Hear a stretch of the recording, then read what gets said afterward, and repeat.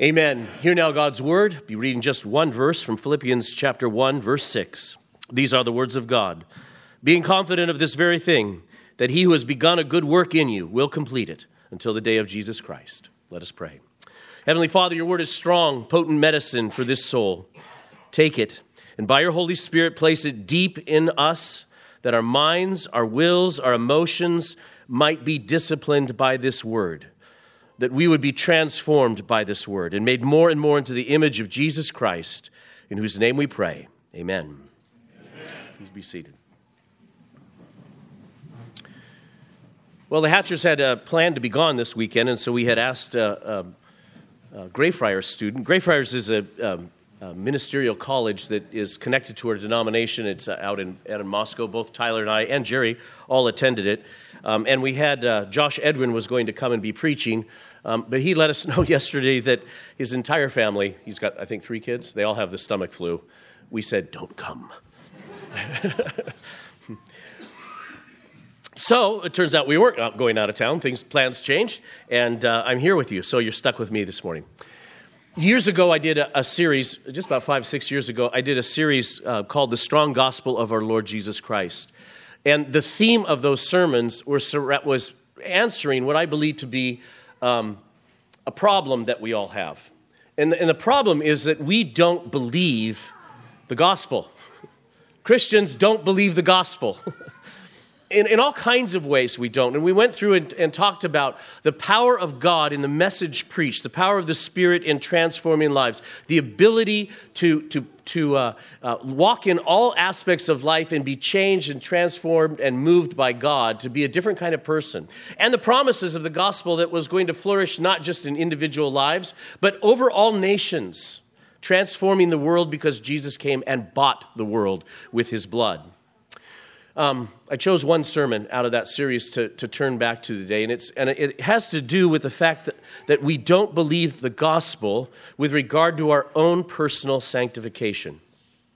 You don't believe the gospel in terms of your own personal sanctification. So often we give in to what we call besetting sins, those habits that are ours, those things that we now call maybe our characteristics, our personalities, just the way that we live. We have our own ruts, we have our own gutters that we fall into, and we think that there's no way that God is going to change us. And I would charge you from the Word of God that in fact that is a lie, and it's a lie from the pit, and you need to repent of that lie. And by repenting of that lie, you will avail yourself of the strength of the gospel to be new, to be transformed. And it's this one verse that I'm going to work from to begin with that Paul writes to the Philippians as he's in prison. I always love to mention that, the prison epistles. Paul is in prison. He is expecting that he might die. He might be killed, and killed for only one reason. He will not give up saying that Jesus Christ is Lord. He won't. Even if the Jews are going to work together with the Romans, just as they did with Jesus, and have him killed. He says later in this passage, he says, for me to live is Christ and to die is gain. I'm not worried about this.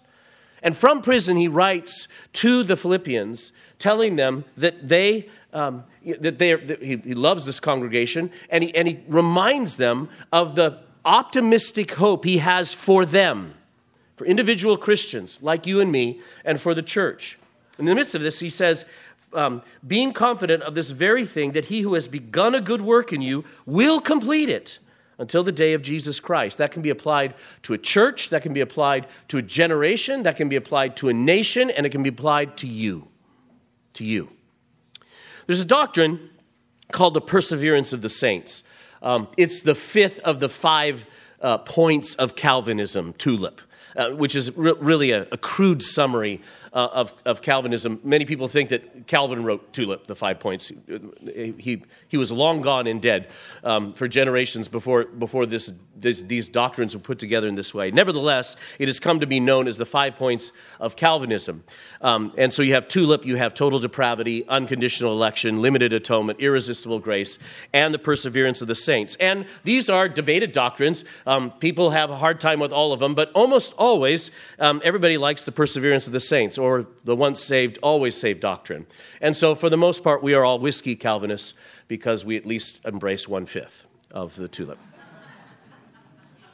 So there is this doctrine called the perseverance of the saints, which really is not named correctly. It should be understood as the preservation of the saints, or rather the perseverance of God. Rather, the emphasis should not be placed on you, I'm going to persevere, but rather God is going to persevere. He is going to preserve. He is going to accomplish and finish the work that he began. You see, far too often, we can-do Christians, we can-do Americans think that what we've done is we've signed up for a particular way of living, and we're going to follow Jesus, and we're going to do the best job that we can. And every once in a while, he kind of encourages us with a nice message or a sweet little passage from Scripture, or maybe a supercharged sermon that just really grabs you. And a worship service that just transforms you from the inside out. A retreat that you go to and you leave and you're never going to be different anymore. And then Monday comes and Tuesday comes and there you are again. Trouncing through your sins, trouncing through your struggles, trouncing through yourself. Well, what is this doctrine of the preservation of the saints then, or the perseverance of God? Let's say two statements to you, and you'll believe the first one. Without the efficacious work of God through Jesus Christ, there is not a chance in the world that you could be saved. Amen? Yeah, that's what it means to be a Christian. Saved by grace through faith. Without the efficacious work of God through Jesus Christ, there is not a chance in the world you could be saved. We believe that. Next statement. Without the efficacious work of God through Jesus Christ, there's not a chance in the world you will be perfected in holiness. That your salvation will end in your perfect glorification, and it will be because of God's efficacious work. Now that messes with us, because we spend our lives thinking that we must now do. We must now do. We've said we're going to follow Jesus. Aren't there things that now we must do? But let's explore this for a little bit together. The efficacious work of God is the kind of work by which you are saved. You didn't have anything to do with it. And his efficacious work is the way by which you will be perfected all the way to perfect holiness. And the efficacious work of God is exactly where our confidence is to rest. Our confidence is never to rest on ourselves. Our confidence always is to rest on God. But who do you think he is? Has he given you an ounce or a gallon or a ton of faith and grace, moved you in a particular direction, but we act like deists as Christians. We think that he's given us all of this, and now he's watching, and he's keeping tabs on how you're doing with that grace, how you're doing with that obedience thing over there. He's watching. He might even be rooting for you. But is he doing for you? This is the power of the gospel in gospel promises. So this text, this one little text that Paul writes, is to encourage all the saints at the church of Philippi, all of them. He doesn't say just some of them. He writes in verse 1, Paul and Timothy, bondservants of Jesus Christ, to all the saints in Christ Jesus, all of them who are in Philippi with the bishops and deacons. So he wants to encourage all the saints, for whom Paul thanks God always and does so with great joy, a great charge to all pastors and elders to give thanks for all of the members of their congregation, and to do so with great joy. He says, grace to you and peace from God our Father and the Lord Jesus Christ. I thank my God upon every remembrance of you, always in every prayer of mine, making request for you with all joy for your fellowship in the gospel from the first day until now. And then being confident, he writes, of this very thing, that he who has begun a good work in you will complete it until the day of Jesus Christ. What that means is that Paul is giving thanks for the Philippian church and for each and every member that comes to his mind, and he's making requests for them. He has received some requests. He knows their situation, and he's making requests before God. He says with all joy, and for their fellowship, their partnership with him in the gospel, and he's doing so confident that God's going to answer. He's confident that God's going to change. He's confident God is going to do good things, answering his prayers and bringing forth the promises of the gospel in the work of the saints. Now, you might think, as he writes, and you might think here, you might think among people here in the church, you might think that there are some who are basically good, or at least much better than others, at least much better than you. You might look down the aisle and you think, I am a follower of Christ, but I'm not at all like her. I'll never measure up to him. That's what we could tend to think, right? So you might think that some are better than others, but Paul knows that every believer needs the grace of God, and he needs the grace of God from beginning to end in order to complete the race.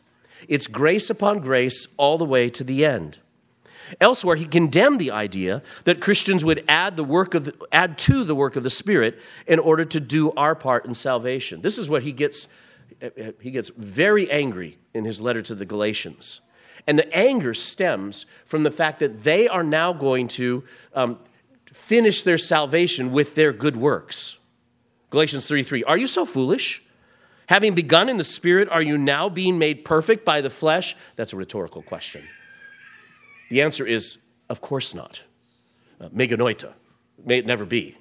Not a chance. Or Galatians 5:16 and 17, I say then, walk in the Spirit, and you shall not fulfill the lust of the flesh. So he gives a key here as to how we're going to stop fulfilling the lust of our flesh. He says, walk in the Spirit, and you shall not fulfill the lust of the flesh. For the flesh lusts against the Spirit, and the Spirit against the flesh, and these are contrary to one another, so that you do not do the things that you wish. He says there is going to be this ongoing conflict. You should expect it. That's part of the work of sanctification.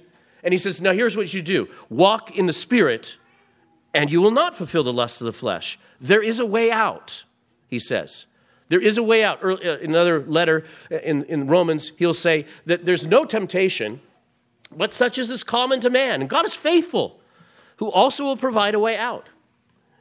God is not perplexed up in heaven with a single one of your temptations, with a single one of your problems. He's not going, I don't know what we're going to do about this one. You can go to a doctor, you can go to a medical expert. You have a certain kind of diagnosis, or you don't even have a diagnosis. You're trying to figure out what in the world is wrong, and you can go to some of the greatest medical experts of the world, and they might say, we just have no idea. We just have no idea. God's never in that situation. Not with any one of your problems. Not with any one of your situations. Not with any one of your temptations. He has no problems. But many Christians try too hard to be good. Did you ever think a pastor would say that? Yeah. Many Christians try too hard to be good. They try too hard to be good by grabbing the wrong tools. They try to be too good by grabbing the wrong tools, their own abilities, their own trusting in themselves, holding themselves accountable to themselves. Spurgeon writes so well, he says, if my finger were on the golden latch of paradise and my foot were on its jasper threshold, I should not take the last step so as to enter heaven unless the grace which brought me so far should enable me fully and fairly to complete my pilgrimage. He says, if I only had one more step, just one more step, and I'm through the pearly gates. I'm in heaven. I'm perfected. And I just had one step left. I just had to turn the handle. But if it was up to me to have to turn the handle, everything else has been given to me. But and God says, all I want you to do, just turn the handle. You're going to have to do that part on your own. He said, fail. If it wasn't the grace of God, I would fail in every step and act of obedience. And we say in our minds, I don't know if that's really true. I think I can do a lot of good things. I can do a lot of good things without the grace of God. Well, now first of all, you sound like an unbeliever. And you don't understand how fallen we are in all of our motives and all the things that we do, and how glorious and holy and powerful and personal God is to actually direct even unbelievers in doing good things. This is the work of God all around us. It's all of grace. You were saved by grace through faith, and you will be sanctified by grace through faith. plus nothing. Being born again, brought from darkness to light, delivered from the bondage of our fallen nature and dead heart, this is all a miracle. No one but God can do it.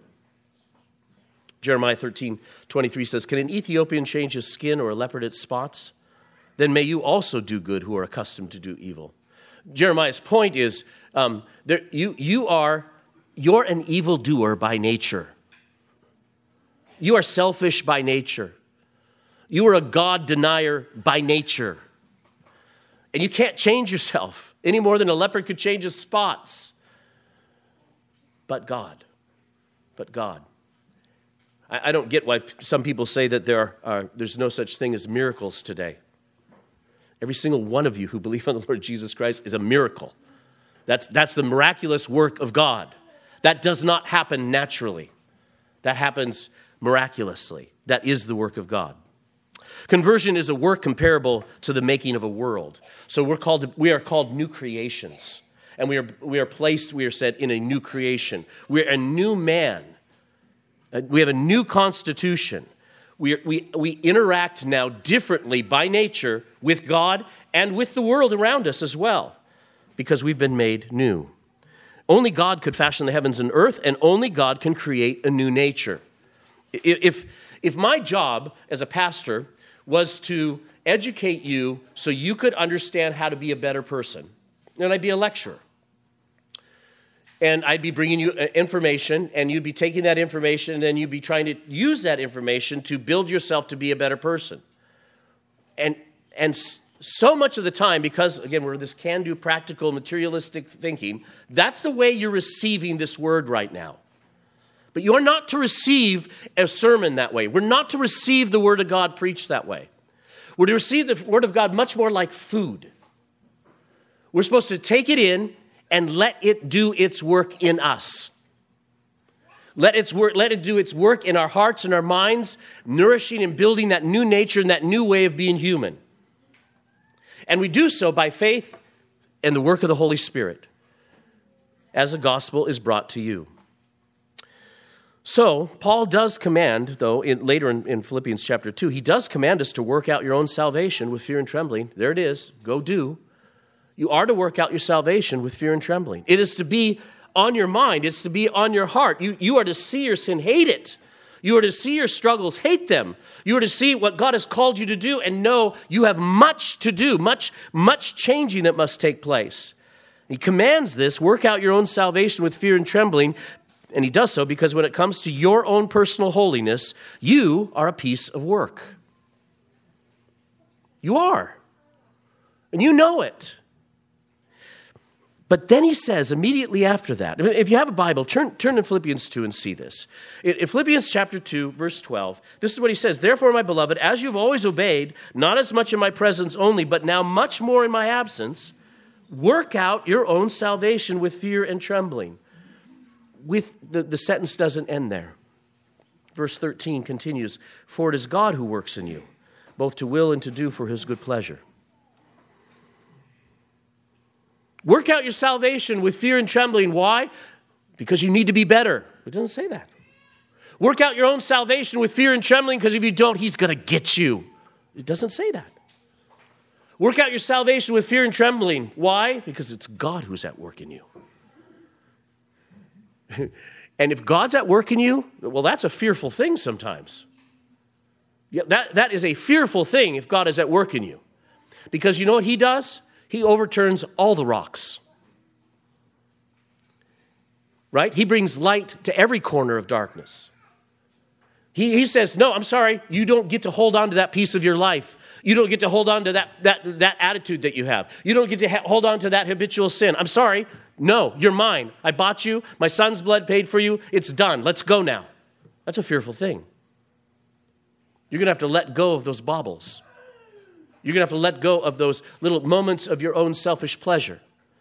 You're going to have to let go of defending yourself and instead deny yourself. And that's a fearful thing. But he says, but work out your salvation with fear and trembling. It ain't going to be easy. It's not going to be pleasant all the time. Why? Because God's at work in you. God's at work in you to will and to do according to his good pleasure. And if you think about that for a minute, what is he saying? He says, God's at work in you to will, that is, to change your desires. Right? And God's at work in you to do, give you the ability.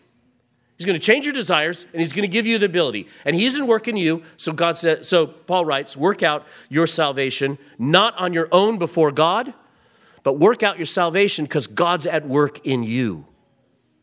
God always gives what he commands, and always commands what he gives. We work out what he works in. Now, if all of this is true, then you might ask, why are you still trapped in your besetting sin? That attitude that I just always have, that I fall into, that action that I always do, that refusal to follow a particular command that God has given. What am I to do about this thing that seems to have a grip on me? If the power of God is that good, if his promises are that true, and if they are for me, not just for the better Christians out there, but they're for me, then why do I continue to fall? Why do I continue to fall?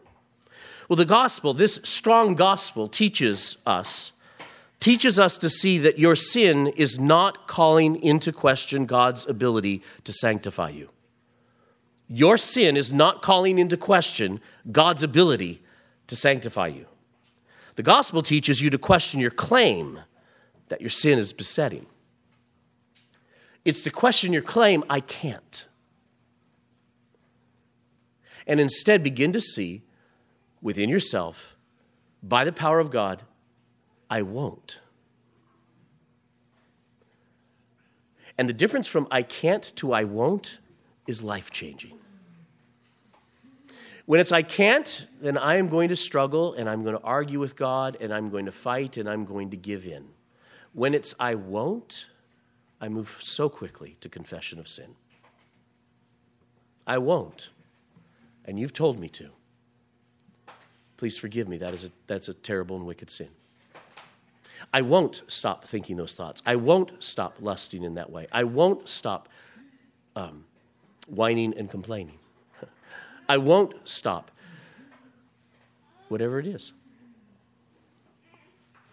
What are you doing? You're calling into question that God is able to do something at this point, when you should be calling into question, in your question whether or not the sin has such a grip on you as you think.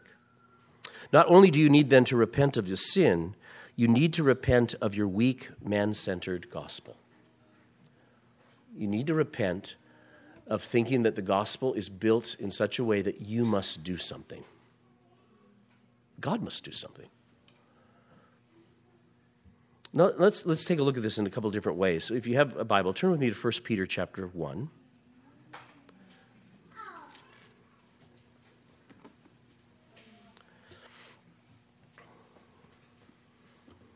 Here's a question to ask. Who keeps whom? Who keeps whom? Do we keep God, or does God keep us?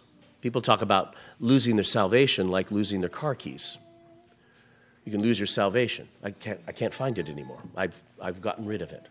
But the question is not about losing whether or not you can lose God, lose your salvation, lose your status of being saved by the grace and the blood of the Lord Jesus Christ, and instead whether or not God could lose you. Could Jesus lose you?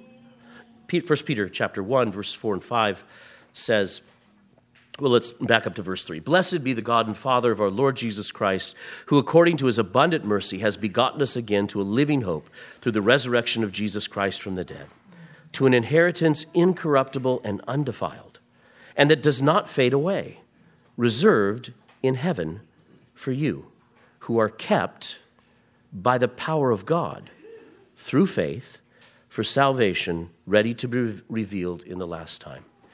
1 Peter 1, 4, and 5 are verses to memorize if you are fighting a sin. God is keeping you. God is keeping you by his power through faith. There is a promise that if we have been saved, we are guarded in that salvation by God himself. Our perseverance is based upon God's perseverance, God's protection, and God's power. We'll be looking in John chapter 10 shortly as we go through the gospel there, but let's turn to John chapter 10 and see these two verses also, in verse 28 and 29 of John chapter 10. John chapter 10, verse 28, these are the words of Jesus. I'll back up to 27. My sheep hear my voice, and I know them, and they follow me. And I give them eternal life, and they shall never perish. Neither shall anyone snatch them out of my hand. Have the car keys in your mind there. Neither shall anyone snatch them out of my hand. My Father who has given them to me is greater than all, and no one is able to snatch them out of my Father's hand. As though Jesus has you in his hand, the Father has Jesus in his hand. There ain't no way, nothing is going to snatch you out. So, but consider the phrase there, eternal life. Either what you have received is temporal or eternal. If it is temporal, then it could and will come to an end. But Jesus is as clear as day. He says it is eternal life. And then he says, and they shall never perish. If one could lose his salvation, then you could perish.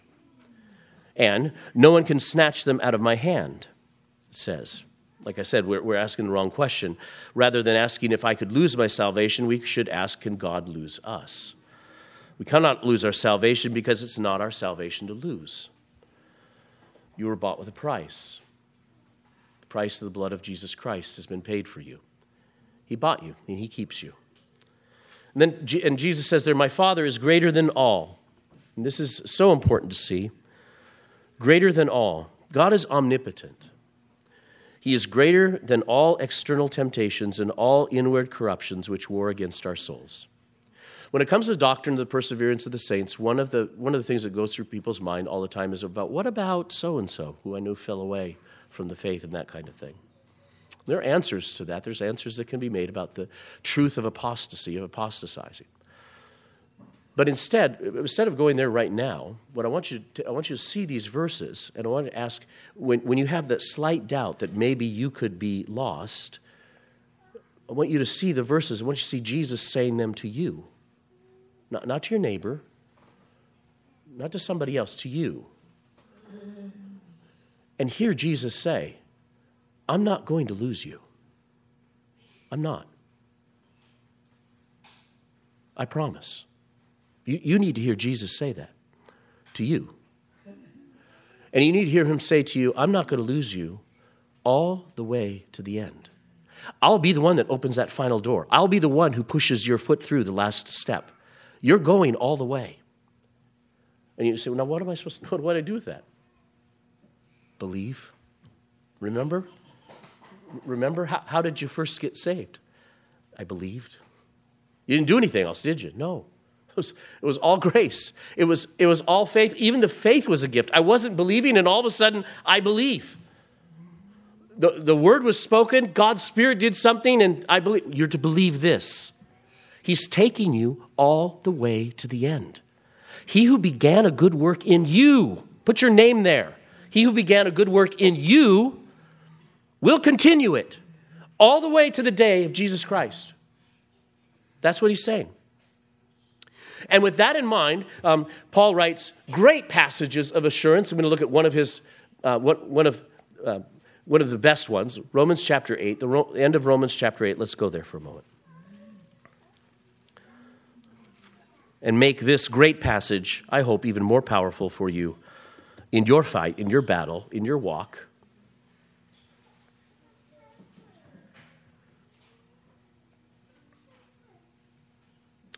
Romans 8:28, verse memorized by all good Christians, especially all good Protestants. And we know that all things work together for good to those who love God, to those who are called according to his purpose. But you shouldn't end there. It is so true, but you shouldn't end there. For whom he foreknew, he also predestined to be conformed to the image of his Son, that he might be the firstborn among many brethren. Moreover, whom he predestined, these he also called. Whom he called, these he also justified. And whom he justified, these he also glorified. It is as good as done, he says. And that's why he can say that all things work together for good. He doesn't say all things are going to go well for you. Sorry, that's not the Christian life. But he does say that all things are going to work for your good. In other words, he gives you this chain of events that are taking place in your life. And he says, when you get to the end of glorification, part of your glory, part of your glorification will be looking back and seeing this day, this struggle, this wrong turn that you made, that you had to repent of, that you had to struggle to repent of again and again. He says in that day of glorification, you're going to look back with him and you're going to say, I am amazed at how God did good through that. Which of course is no excuse for the sin. Because in that glory, you will also say, but were it for the gospel, for the grace of the Lord Jesus Christ, it never would have been for good. It would have been terrible. But instead, I see now how God used it for his glory and for my good. And what Paul is suggesting here, when he writes it in this day, in our day, right now, is he's saying, by faith, you can believe that now, even though you can't see it now. By faith, you can believe it now, even though you can't see it now. And so he goes on. What then shall we say to these things? This is incredible, he says. He says, if God is for us, who can be against us? He who did not spare his own son, but delivered him up for us all, how shall he not with him also freely give us all things? What could he ever withhold? Who shall bring a charge against God's elect? It is God who justifies. Who is he who condemns? It is Christ who died, and furthermore is also risen, who is even at the right hand of God, who also makes intercession for us. The devil can't bring a single accusation against you in the courts of heaven, because Jesus stands there as your advocate, as your intercessor, as the one who says, it doesn't matter. My blood has covered it. It doesn't matter how many times. It doesn't matter how bad. It doesn't matter how late. It doesn't matter. My blood has covered it. Satan, the accuser, has been put down. And the blood of Jesus Christ covers it all. It goes on. Who shall separate us then from the love of Christ? Shall tribulation or distress or persecution or famine or nakedness or peril or sword? Then he quotes from the Psalms, as it is written, for your sake we are killed all day long. We are accounted as sheep for the slaughter. In other words, just to summarize it, life doesn't go well. There are lots of hard things that happen to Christians. There are lots of hard things that happen to Christians who are sinning in lots of ways, and there are lots of bad things that happen to Christians who are obeying in lots of ways. There's a lot of hard parts to this life. This is the work of sanctification that God is going on. But he goes on and he says, yet in all these things we are more than conquerors through him who loved us. And with regard to God keeping us, he says, for I am persuaded that neither death, nor life, nor angels, nor principalities, nor powers, nor things present, nor things to come, nor height, nor depth, nor any other created thing shall be able to separate us from the love of God, which is in Christ Jesus our Lord. And he didn't tell you to do a thing. So if the point is that nothing can separate us from the love of God, how can we be left assuming that something can? There are people who turn to this passage and they'll say, well, the one thing it doesn't say here is it says that I could separate myself from the love of Christ. Well, if that is the most demotivating interpretation of all of Scripture, because if I can separate myself from the love of God, in an eternal way, I don't know how many times a day I do that, right? This is a classic objection, that our own personal decision is an internal thing, unlike the list of the external threats. But these external threats are the very temptations by which men are led internally to fall away. If an internal decision to abandon Christ was the thing that would cause me to lose my salvation, what comfort could this passage possibly be? Because it's not true. God saved you from yourself first.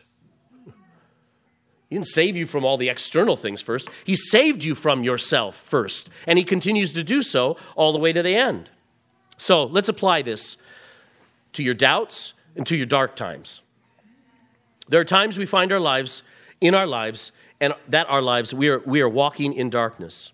While there were times of sweet communion with Christ, there is now some temporary depression of spirit that seems to overwhelm you, or some heavy personal trial that threatens to last forever.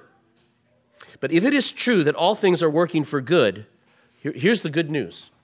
Now, when I prayed before we started, I said I prayed that God would discipline us, including our emotions. I could give a whole sermon on that. People think that their emotions can't be disciplined, or they wouldn't be emotions. Your feelings can't be disciplined. But you are to discipline your emotions with the Word of God. You are to discipline your emotions. And so here's the good news. If it is true that all things are working for good, then it is true whether you believe it in the moment or not. Why is that good news? Because it's not up to you. Isn't it good news that your salvation and sanctification isn't up to you? Christian, all things are going to work together for good. You can believe it or not. And you can believe it or not in every moment. I'm so aware at certain times where I consciously, the thought will go through my mind, I don't believe Romans 8:28 right now. Not in this situation, I don't. And God says, Hatcher, tough. Go ahead, don't believe it. I'm still going to work it for good. Might be a little more bumpy, but I'm going to make it work for good. God works all things out for good to those who love him. Not God works out all things for good to those who believe it, but not to those who don't. No, that's what he's doing. And if it's true that the testing of your faith produces patience that will make you complete, the wonderful passage in James, my brethren, count it all joy when you fall into various trials. Yeah. My brethren, count it all joy when you fall into various trials, knowing that the testing of your faith produces patience. But let patience have its perfect work, that you may be perfect and complete, lacking nothing. It does not say that that patience will have its perfect work and you will be made perfect and complete, lacking nothing, but only if you're joyful. It's not up to you. It's actually an invitation. It is a command. Count it all joy. You go into temptations. Count it all joy. But it's more than a command. Well, there I go again. I'm not counting it all joy. I am going to now have to confess that sin too. Yes, you will. Yes, you do. But it's more of an invitation.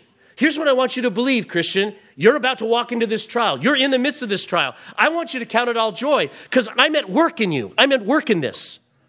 But I can't see the end. I can't see where this is going. Well, if it is true that the testing of your faith produces patience that will make you complete, then it is true whether you believe it in the moment or not. That's good news. Repent of balancing your faith on your feelings and your hope only in what you can see. Hebrews 11:1, faith is the substance of things hoped for, the evidence of things not seen. Faith is not trusting in things which you can see. What kind of faith is that? Faith is trusting in the things that you can't see. But you believe them because God has declared them. And this is why I believe it's appropriate. It's been appropriate in the church for centuries. It goes actually all the way back to the Levitical system of meeting in synagogues. And that is at the end of a service, a pastor in the name of God will place a benediction, God's name, a good word, upon his people as they go. What you've heard, now go and live according to. Now receive. Receive by faith and trust. In a benediction, God, by means of his minister, places his name, not the minister's name, Christ's name, upon his people as they leave the assembly and go out to their various callings, go out to all of the different things that are going to happen this week, having been dealt with the word having been dealt by his word, and having feasted at his table, we are sent into the world with a grace that, in the midst of whatever sufferings, will, as he says in 1 Peter 5, perfect, establish, strengthen, and settle us. It is to place each of us in the hands of him who, as Jude writes, is able to keep you from stumbling and to present you faultless before the presence of his glory with exceeding joy. How can these ministers say such things? How can these apostles write such things? Because they believe Philippians 1:6. Because they're confident in God. They're not confident in the congregation. They're not confident. So, I have to tell you this. I'm not confident in you. Not a single one of you. I'm confident in God. I'm so confident in God that He is at work in each one of you, in each one of us. That He is going to complete the good work that He began. And so here's the good news. You don't have to be confident in you either. You just fall upon the grace of God again and again and again and again. May He strengthen your confidence in His strong gospel. In the name of the Father and the Son and the Holy Spirit. Heavenly Father, confirm this word in the hearts of these people. To those who have only been playing around the edges of this strong gospel, overwhelm them now by your grace and bring them into the confidence that you call us to. To those who need to know that you will uphold them, show them even now that you are, and strengthen their confidence in you. You're with them. For those who flatter themselves, break them of this evil and grant them repentance to trust only in the finished work of Jesus Christ. We pray you do this all to the glory of your name. In Jesus' name, amen.